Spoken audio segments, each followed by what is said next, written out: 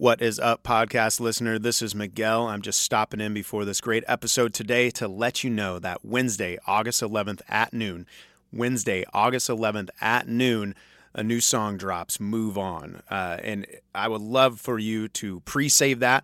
I got the pre-save link in the notes, so make sure you go to the notes of the podcast, click on there, pre-save, and get things ready for that. You can also go to any of my social media sites at Just the Miguel, and pre-save on there as well.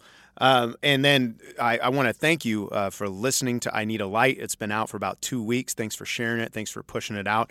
If you want to share it again, if you want to listen to it again, I would love for you to do that. So make sure you go to my website, justthemiguel.com, or go to, again, any of the social media sites on there as well, and the links are there for that. And I'm not going to take up any more of your time. Let's jump into today's episode.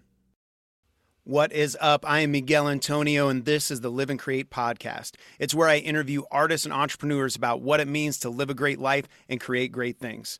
And on today's podcast, we have author Kayla Ancrum. Kayla Ancrum is the author of the award-winning thriller The Wicker King, the interstellar lesbian romance The Weight of the Stars, and the Peter Pan thriller Darling K. She is a Chicago native, passionate about diversity and representation in young adult fiction. She currently writes most of her work in the lush gardens of the Chicago Art Institute. In this episode, she shares her story of finding the love for writing and how she eventually developed that into her now full-time career as an author. And Kayla also unpacks how she incorporates her diverse experiences into her stories in the hopes that others will find themselves and some hope in the character she creates. She also offers some great advice to the working artist on how to pick the right side hustle that won't get in the way of your craft. It's a great episode. I hope you enjoy. The Live and Create podcast.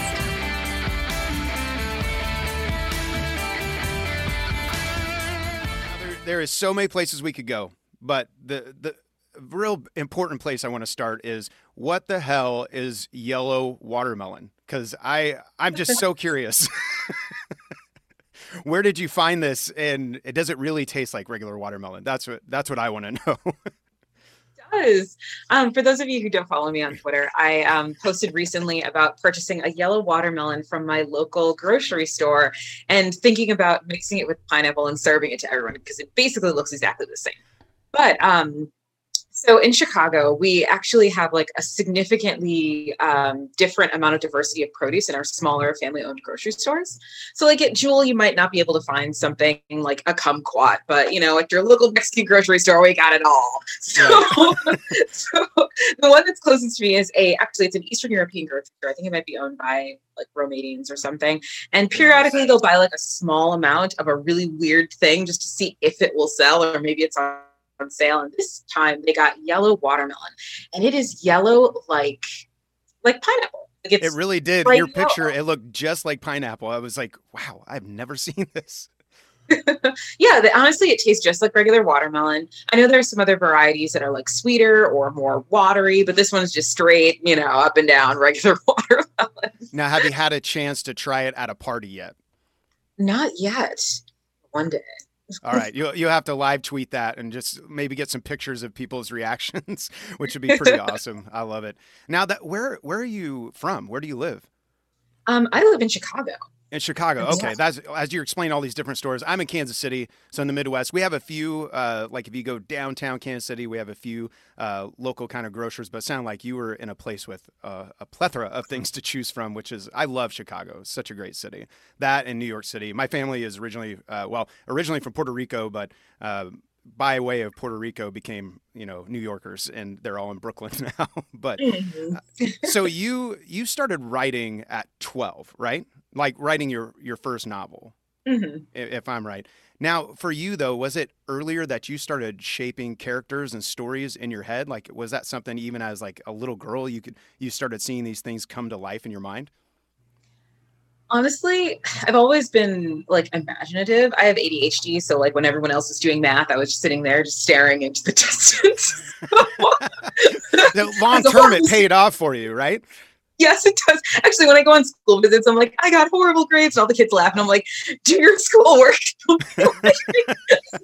You better do your schoolwork. Wink, wink. Yeah. Anyway, the reason that I actually started writing books is I was actually very much involved in other kinds of arts. I was a sculptor. I would do like ceramic sculpture and like figure design and charcoal and paint. And then when I was in seventh grade, in Chicago, we have like a bunch of like city funded art programs and stuff. So if you're talented, you can go off and do it. Somebody else will pay for your supplies. So anyway, when I was 12, I think I was in seventh grade. I read this book called A Wrinkle in Time. Okay. And, it was good. And, I really enjoyed it. But at that moment, I was like, you know what? This is how I want to communicate with the world. I really like that this person who had this idea and these like ethics that they had. She's a very Christian person. And she wanted to teach like the importance of like love and family and not bullying people and caring for each other and finding found family.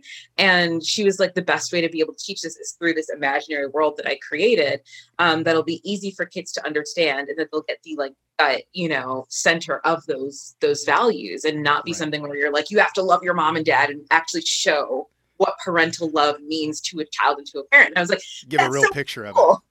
Yeah. So, that's when I started kind of like practicing writing.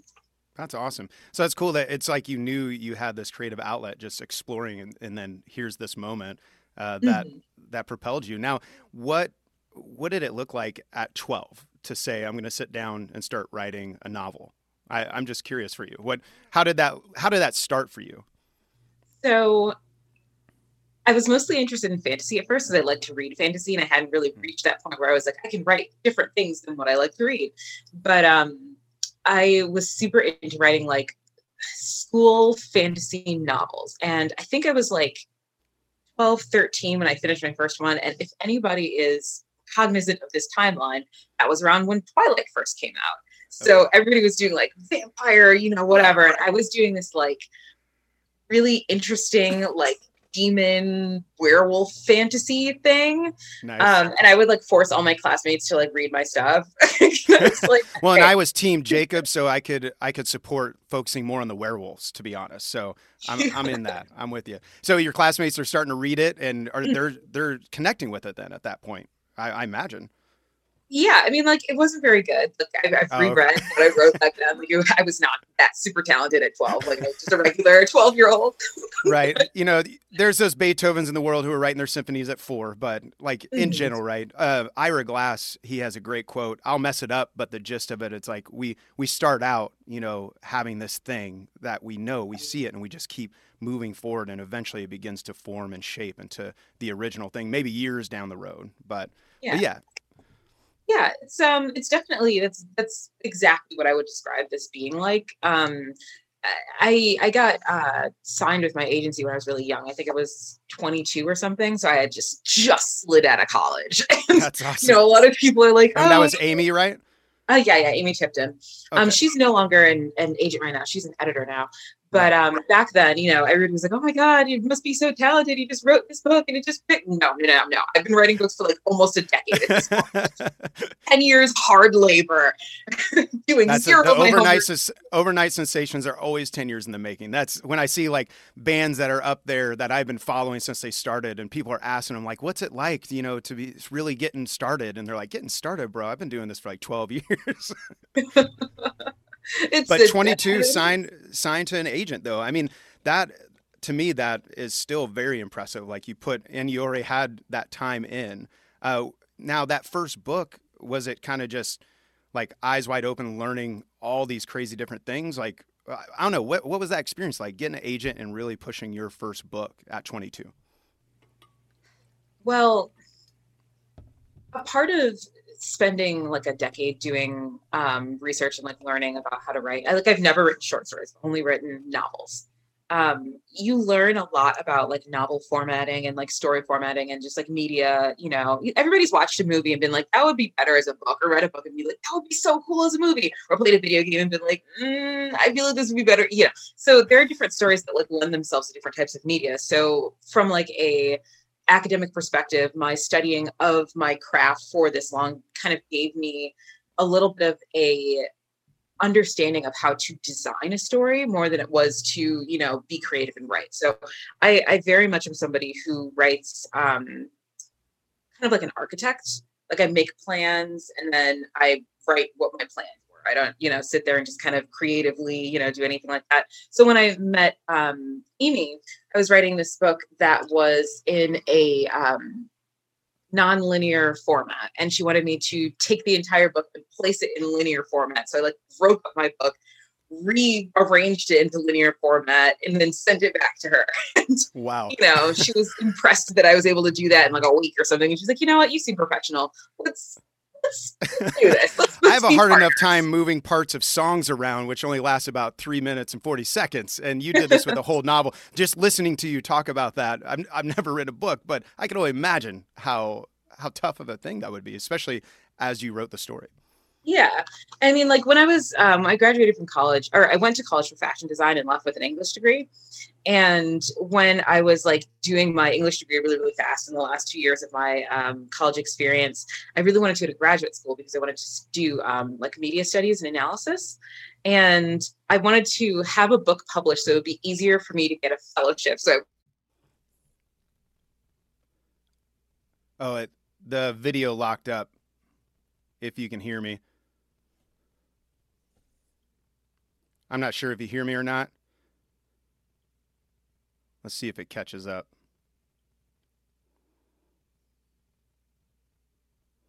Uh-oh. Oh. Am I back? I think you're back. There you go. Yeah, I think it cut out right as you were talking about writing a book that you felt would be good enough to get you a fellowship. Oh, yeah. Remember. So I really just wanted to kind of see if I could, get into graduate school and not have to pay for it because I had no money, because I graduated in 2013 and that was the tail end of the Great Recession. So, when I got signed and I got paid for that, it really just kind of changed the trajectory of where I wanted to go with my career. And from that point forward, any job that I had was kind of less of a career, more of a job. Right. So now here I am. Well, and I know you talked about, I think it was on your website, talking about having, you're not a full-time author. It sounds like you definitely approach it in that perspective, but you also have another career, a job that you love as well. And could you talk a little bit about what that's like for you as you pursue being an author, but then also pursuing this other job that you also love and don't want to escape? And the reason I ask is a lot of artists I meet tend to this thing I'm doing, I just want to get rid of it. But it sounds like you actually enjoy both sides of it. I genuinely did. I think usually the way I would approach it is I would find a job that had 3 critical things. 1, it was not so difficult that I wouldn't be exhausted by the time that I got home because I had to do more work at home. 2, that I was able to be kind of in control of the amount of work that I had. So it wouldn't be a quality job. It would be a quantity job. So, call center type stuff. And 3, that I have a manager that knows that I'm an author and understands that I am also doing that as a part of my career. Right. And I've done pretty well with that. I worked in logistics. I worked in, healthcare. I've done call center stuff. But most recently I began working at a law firm, and it was one of the most interesting experiences I've had with, doing work that I actually like. Like a lot of companies during the pandemic, things kind of fell apart a little bit, just, with management, with making sure that things were going in a way that made it so that the employees kind of, were available to do work and stuff like that. So I no longer work there. I just kind of wanted to step back and focus mostly on my actual writing. But it was a wonderful opportunity. The company is doing, I'm in love with their mission still after leaving voluntarily.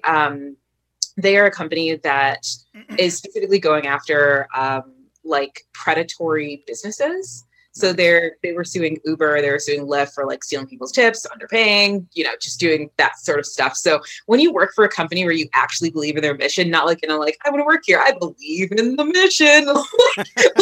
You actually, I am sold out for it. It's because exactly paycheck's coming.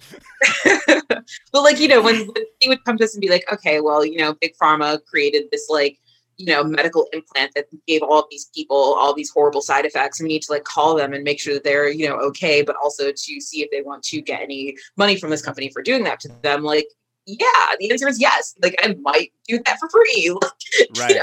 So I think that that's probably the main reason why I enjoyed that work so much. But, with the pandemic, things are changing a lot. There are significantly more opportunities opening up, just for, side job writing things, for IP writing things. So I kind of just slid deeper into that. And now it's my full Nice. time.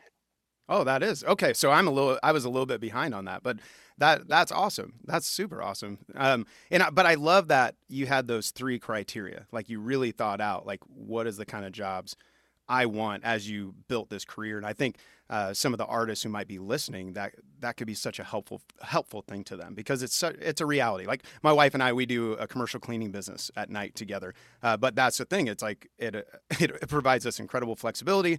It brings in enough to where, and it's cleaning. It's almost like once you know it, it's kind of a mindless thing. So I have the energy and the space during the day to write or do these interviews, those kind of things. That's awesome. I love that you had that specific criteria and kept moving towards that. Now, for you, like I hear the activism piece that you loved about that company. And a friend of mine was we were talking about like activism and making a difference in the world. And like, there's seasons in my life where I feel like activism was almost just like arguing with everyone that I could and like losing all of my friends and family. But he had this really like great perspective of like, what does it look like to pour it into my work? What does it look like to pour it into what my money is doing instead of like my bullhorn out, in public or on social media? And what I love about what you're doing, it seems like in your stories, you're weaving this this like representation that I think is so valuable and so huge. And what inspires you to make sure that you're representing so many different lifestyles and so many different kinds of people within your work? I think it's this thing. It's going to sound so obvious when I say it, but it's important for authors and people who create content in the industry that I do to remember that we're writing for children. Um, it's my primary focus. I think about it for every single product I've ever worked on. When you're creating media for children, you have to think about the fact that the media could impact people in ways that will stretch long, beyond you. And when I was younger, I remember reading certain books and having certain things about my personality change, or certain things about my ethics change, or certain things about, my feelings about myself change.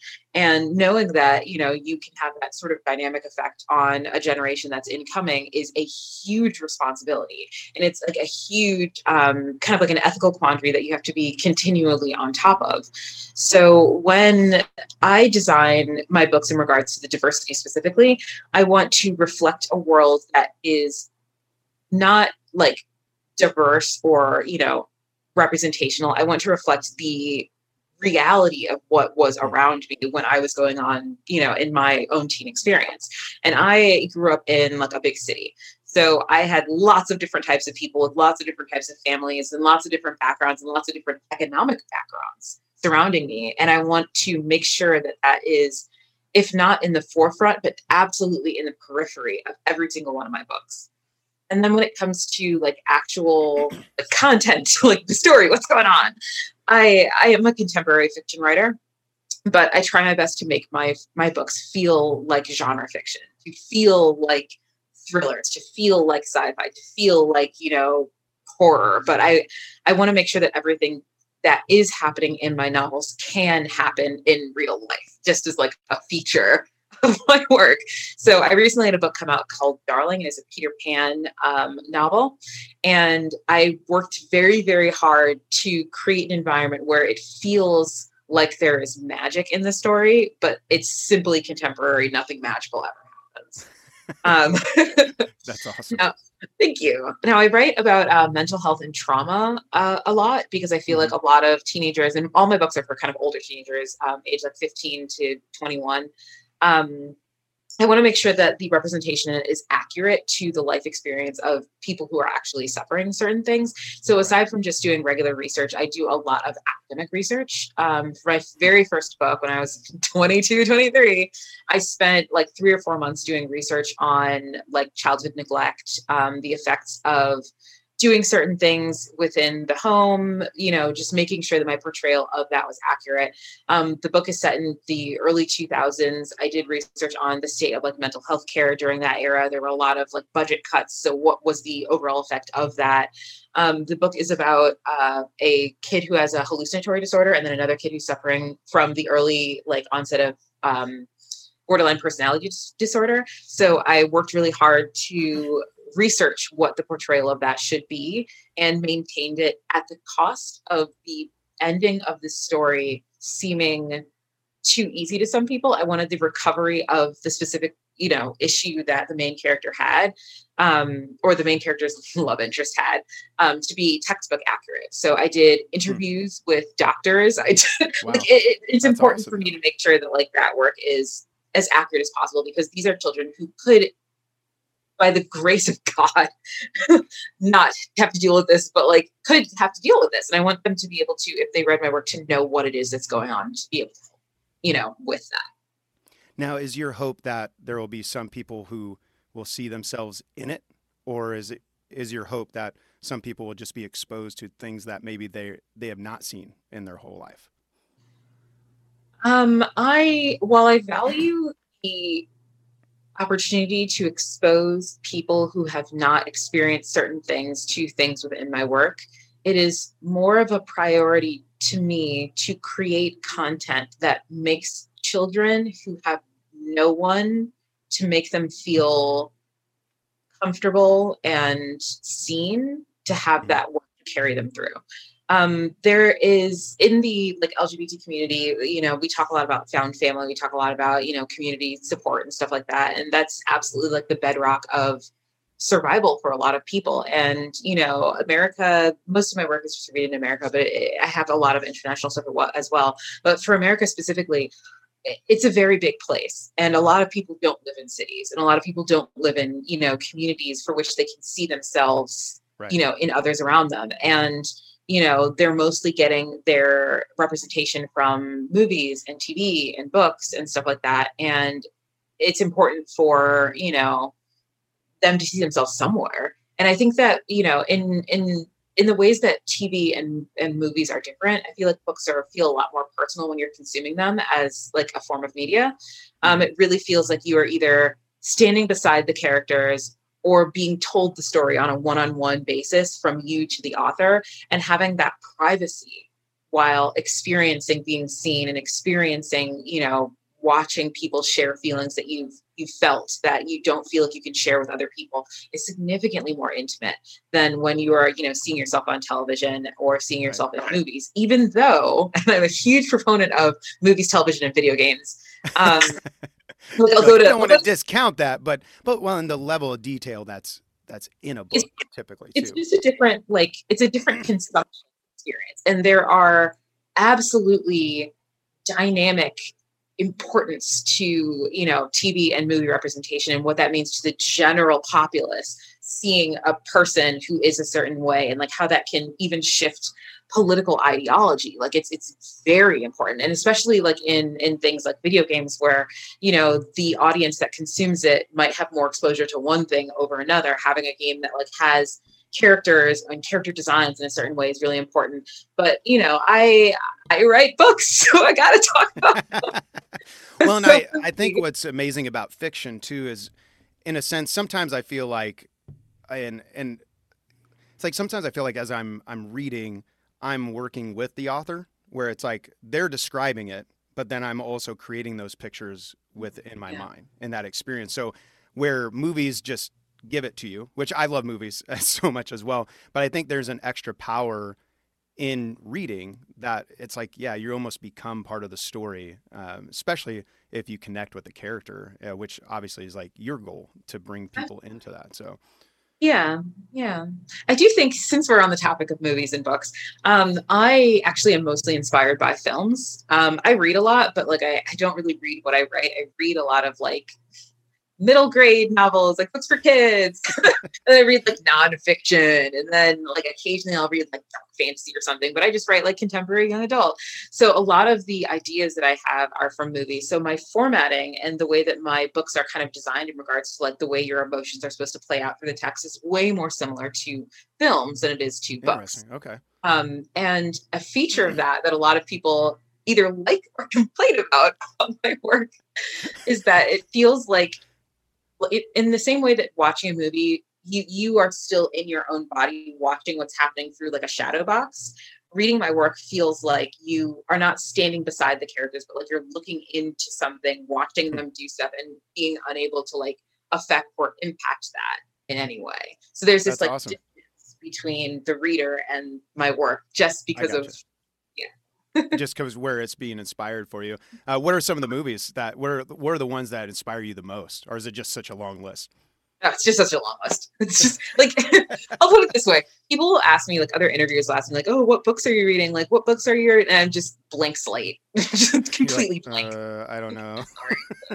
I find it interesting talking to all these different kind of artists. A lot of people find inspiration out of their own world, where like mine's still in music, but I tend to listen. I write more like pop rock or Americana type stuff. But I listen primarily to rap, and like heavy metal. Like, so I'm either listening to J. Cole or Tool, but then I come out with my acoustic guitar playing like this little Americana tune. I don't know why, but it's like, that's where my heart gravitates when I'm wanting to just enjoy and listen. And then when I create, it just comes out a whole different way. So that's cool that you're in two different mediums, similar, but being inspired and bringing that in with a different perspective, which I think is awesome. Yeah. But so you had talked about having ADHD, and there was something you had talked about on Twitter that I wasn't really familiar with. It was a term, it's called masking. And I was just curious about that, if you can unpack what that is and what that looks like, because I'm fairly ignorant to that term. Well, people with ADHD and autism, because they do share a decent amount of characteristics.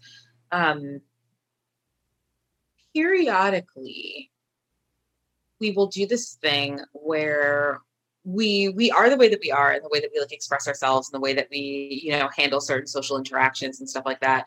But we get really, really good at performing not that kind of like, it's not like, oh, you're not being yourself or anything like that. Like it is, you're being yourself, but like you might dial down on certain things or like turn certain things up. Like, for example, I'm not super into eye contact, but I used to be really good at forcing it.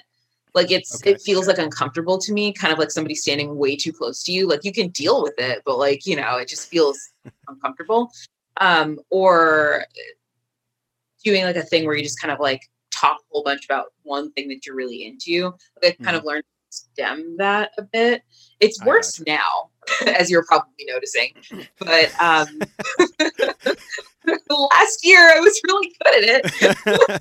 You're like, COVID, I didn't have to live with it. I didn't have to do any of that. So yeah, I mean, you don't leave your house. Nobody's really forcing you to do anything really. So you become more yourself when you are in isolation. And, because I work in the entertainment industry, and people don't really think of authors as people who work in the entertainment industry, but we do. Being charming is kind of like a benefit. Not everybody has or does that, but once you are somebody, people are like, oh, that person's charming, I can invite them here, or I can put them over there, or I can have them do this thing and whatever. But like, if you stop being able to do that in some way, it's damaging. In this industry. Yeah. It's like so much is built off of the networking and the late night parties, all these kind of things, which we didn't have to do for a whole year, but yeah, no, I feel you. It's like, and I not in the level that you are, but I can get, sorry, I'm like locking up on my words. I've been having like brain fog stuff for a few days, but, I think I was telling you, I went to a doctor yesterday, like blood sugar stuff. And so it's weird, but anyways, trying to figure all that out. What was I talking about? I completely blanked. Oh, that's okay. We were talking about networking and going there, where on tour, I was constantly going, but all my guys saw where it's like, I would shut down. Like I'm like my entire personality. It's like, I would just go, and Yeah. they're like, we got to get him out of here. Cause it's like, you can't really be that guy, networking and doing those things. But on an extra level, if you're dealing with ADHD or you're dealing with autism, I can imagine how much harder. Now, do you feel, when you look at it, do you feel like it's a tool, or do you feel like it's a thing that you wish you didn't have to do? I feel like it's a Or tool. both? Yeah, A tool? it's definitely a tool. It's like, I could be myself at home and I could do whatever I want with the people, who love me. But, when it's almost like learning how to give a speech in front of a large group of people, like the charisma with which you must keep their attention is absolutely a learned skill. And not feeling nervous in front of that many people, or being able to transform your nervousness into energy, is a learned skill.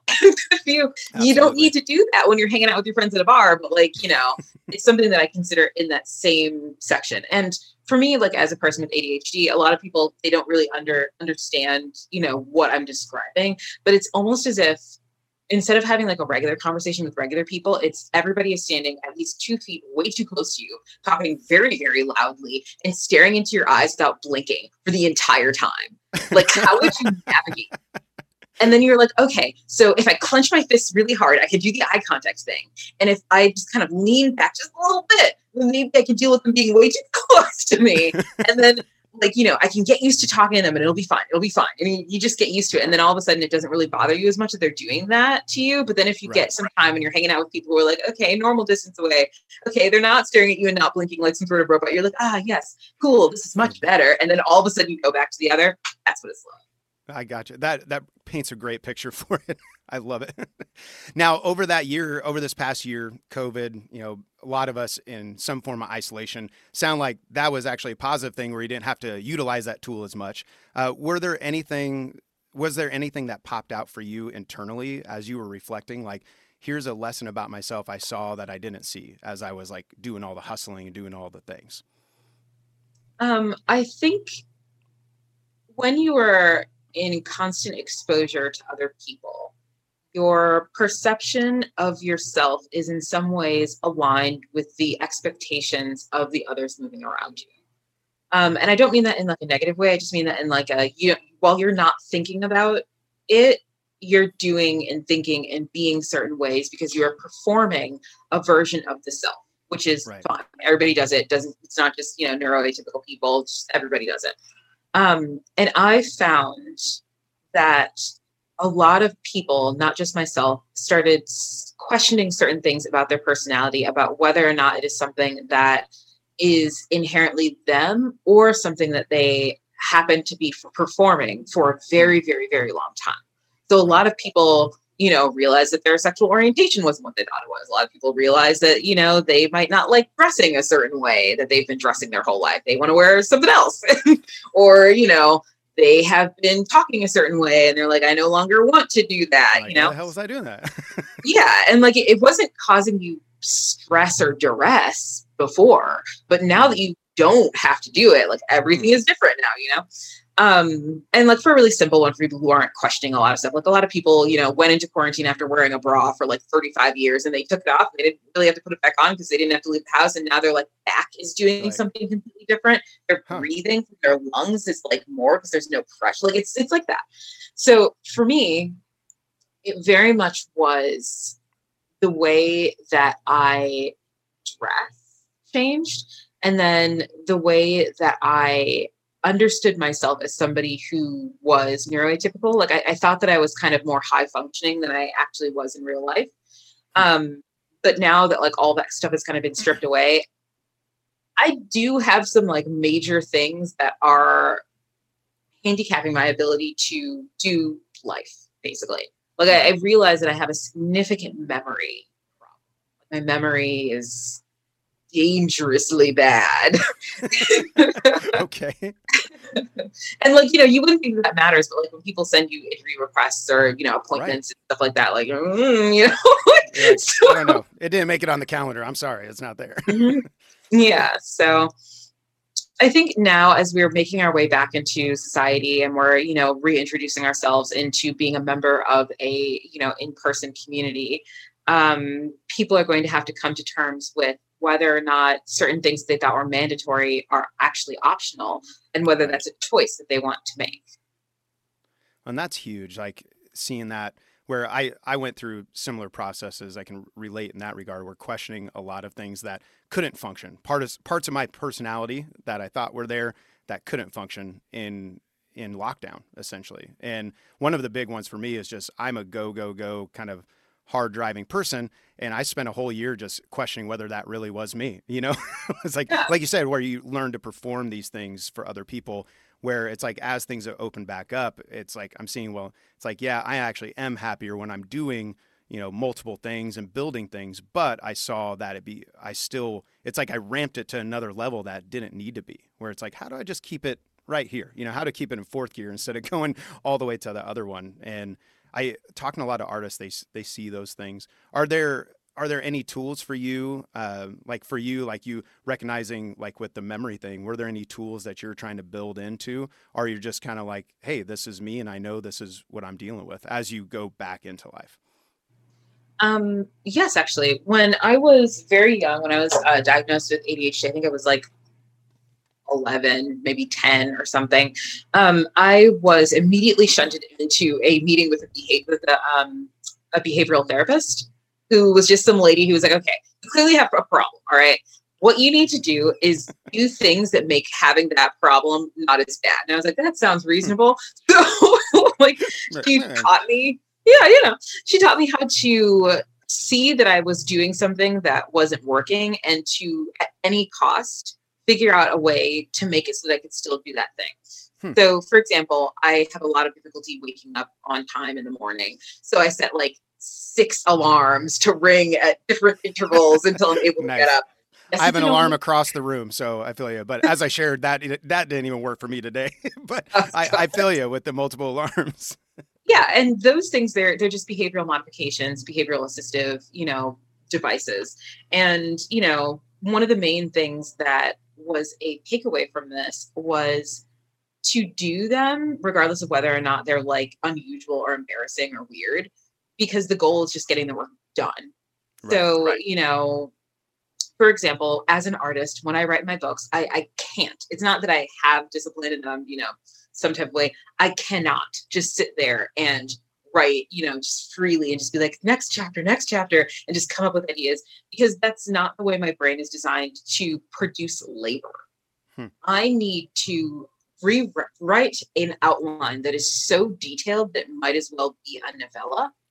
And then every single time that I need to get a project done, I sit down and I just open that thing and I'm like, this is what's supposed to be going on in this chapter. And I just write that. And that's my behavioral modification device for my work that allows me to be as successful as I am with this significant handicap, because it is a handicap. In regards to like COVID and stuff like that, I've started using my phone kind of the way that people used to use Palm Pilots back 10, 15 years ago, where I'll like write down everything. Like somebody will be like, ooh, give me this recommendation. And they expect me to just send it to them later. No, I have to send it to them now, or I will never remember, You're like, hold on 1 second. We're just going to do this. Yeah. And then like another thing that I've started doing is literally just telling people that I have this issue. Like, I actually got Invisalign braces during quarantine, so I could like come out on the other side hotter, bigger, faster, stronger. I love it. That's awesome. And my dentist was like, oh, you have to wear a retainer every night. And I'm like, sir, that will never happen. I will never remember this. I want you to physically place a permanent retainer in the back of my teeth. And he's like, but it's annoying. And I'm like, not for me. Because I know I will forget the retainer, but I will not forget to brush my teeth, which is one of the things that are like, it's everybody forgets different things. Brushing their teeth is not one of mine. I won't forget to do that, so I can take care of my permanent retainer. And he was like, well, I feel like you're an adult now. Why won't you remember? And I'm like, okay, I have a memory issue. Like now anything that you say to me comes with the understanding that I already told you that I have a memory issue. Right. So now I'm you're currently forgetting it, so I'm going to remind you. Exactly. So now, before I was just like, I will just perform like I do not have these issues until I am no longer able to perform them.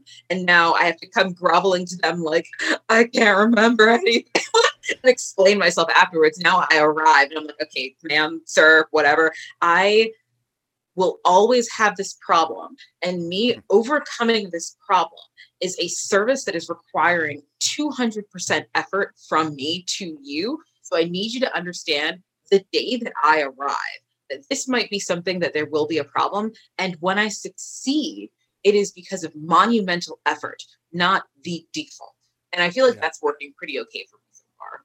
Yeah, sounds like it. And man, that's huge. Just like even hearing how like you being an architect and how that helps you perform in that regard, and like having tools. It's funny, so because like my story is wrapped up in depression and OCD and anxiety, all these kind of things, and like over the last like 2 decades of dealing with that, it's this theme of this idea of like almost embracing it. It's like I always felt like I was fighting, but embracing, not in like giving up, but embracing kind of like that. It's like, well, if this happens, like if my day isn't planned out specifically, and then with too much free time, I feel more depressed. So then let's make sure things are planned out. You know, it's like I'm embracing that reality. And it sounds like you have done that quite well in building tools.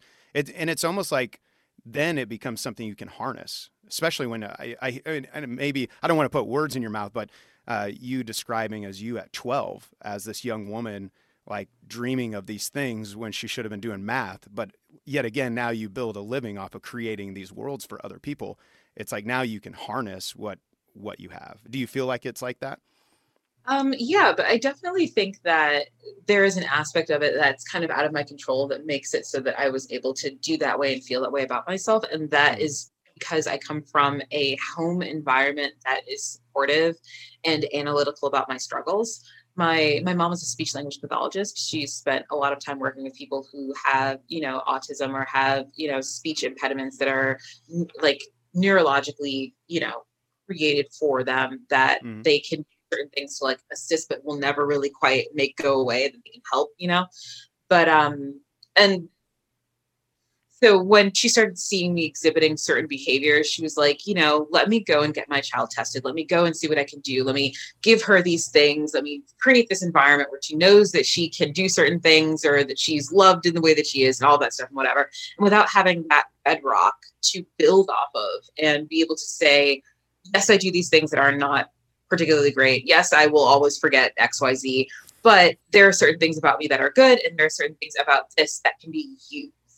Right. I don't know if I would have been able to get to that point without that environment. So, if there are any parents listening who might have children who, are exhibiting certain behaviors, creating that can actually change the trajectory of your child's life and can make it so that circumstances where you think that they may continually fail, they may be able to, with your assistance, get to a point where they can be massively successful while using their actual disability or handicap. Awesome. So, for example, there are, I think, 3 really big ones for me that are common in ADHD. The first is being able to see trees and know that there's a forest. People say like you can't see the forest for the trees. Right. You can give me a circumstance, and I'll be able to tell you, what patterns there are and what those patterns mean. So when I was working in office environments, I would look around, see the stuff that's happening, and then go to my boss and be like, okay, I know this is going to sound weird, but you should change this, this, and this, and then work productivity will increase.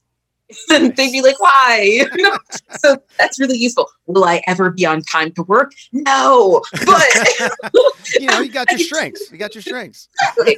So I can just go to, I can do that sort of stuff, or being able to do like hyper intensive focus. So when I was in college, once I wrote a 20-page paper in a day. I was like, I'm not going to do my homework. And then one day I just sat down. I was like, the homework is due. And just did it. So once you lock in, you're there. You're going to make it happen.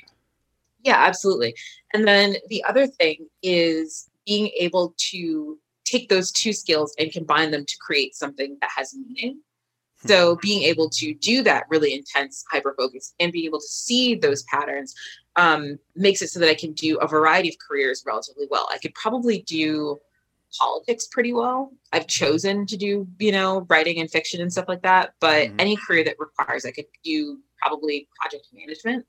And when you spend time with your child, letting them understand themselves and letting them be able to like analyze what's going on with them from a neutral perspective, not telling them it's super great or telling them it's super bad, just kind of like, this is what you got. This is what we're dealing with. and let them know that there are careers that actually do lean towards the things that are their strengths and vie away from the things that are their weaknesses. That's when you start getting people heading, into certain career paths where they're the best mathematician in the whole wide world. You try to force them to write an essay, it doesn't go anywhere. You're hurting them.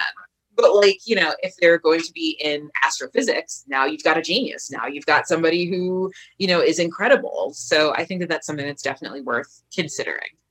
That's huge. That's great advice. I have 4 boys and each personality is so different. And that's one thing along the way that we're learning, like how you parent them, like even how we parent them, how we've disciplined them throughout life had to be different because each one responded so differently. But I love what you said from a neutral position. And to me, that's what really popped out. It's like, how do you help them simply embrace those things from a neutral position? I love it. Well, the last 2 questions of the podcast, live and create.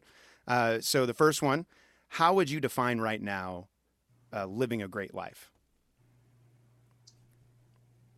I am somebody who is a pleasure seeker. I think that finding things that feel good, that, enrich yourself, enrich your community, enrich the people that you love and that are around you is probably the best way to passively live a good life.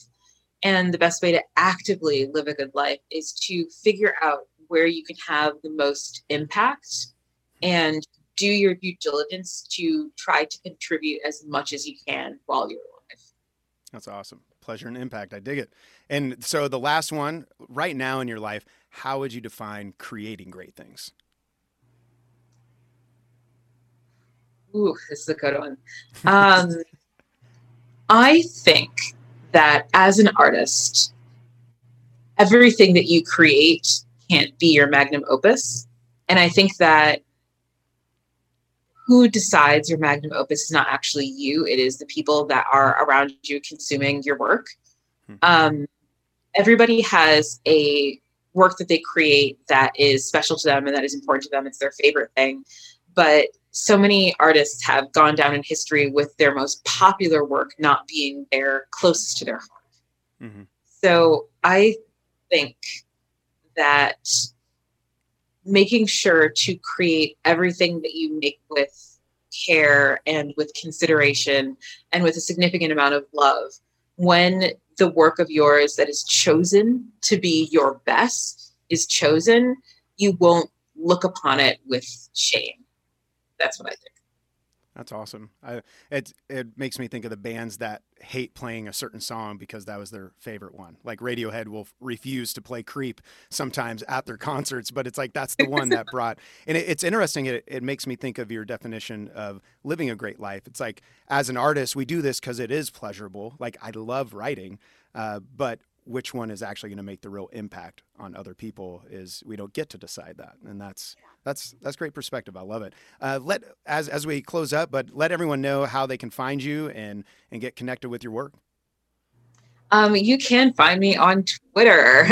My handle is at Kayla Ancrum. Just first name, last name. I am on no other social media except for Facebook, which is just my family. So don't contact me there. You're like, don't go there. Find her on Twitter, and hopefully you'll live tweet the Yellow Watermelon event when you finally take it to a party and just get some reactions, because that'd be great. Absolutely. Thank you for listening to the Live and Create podcast. If you like what you heard, make sure you subscribe and leave a comment or a review. The Live and Create podcast.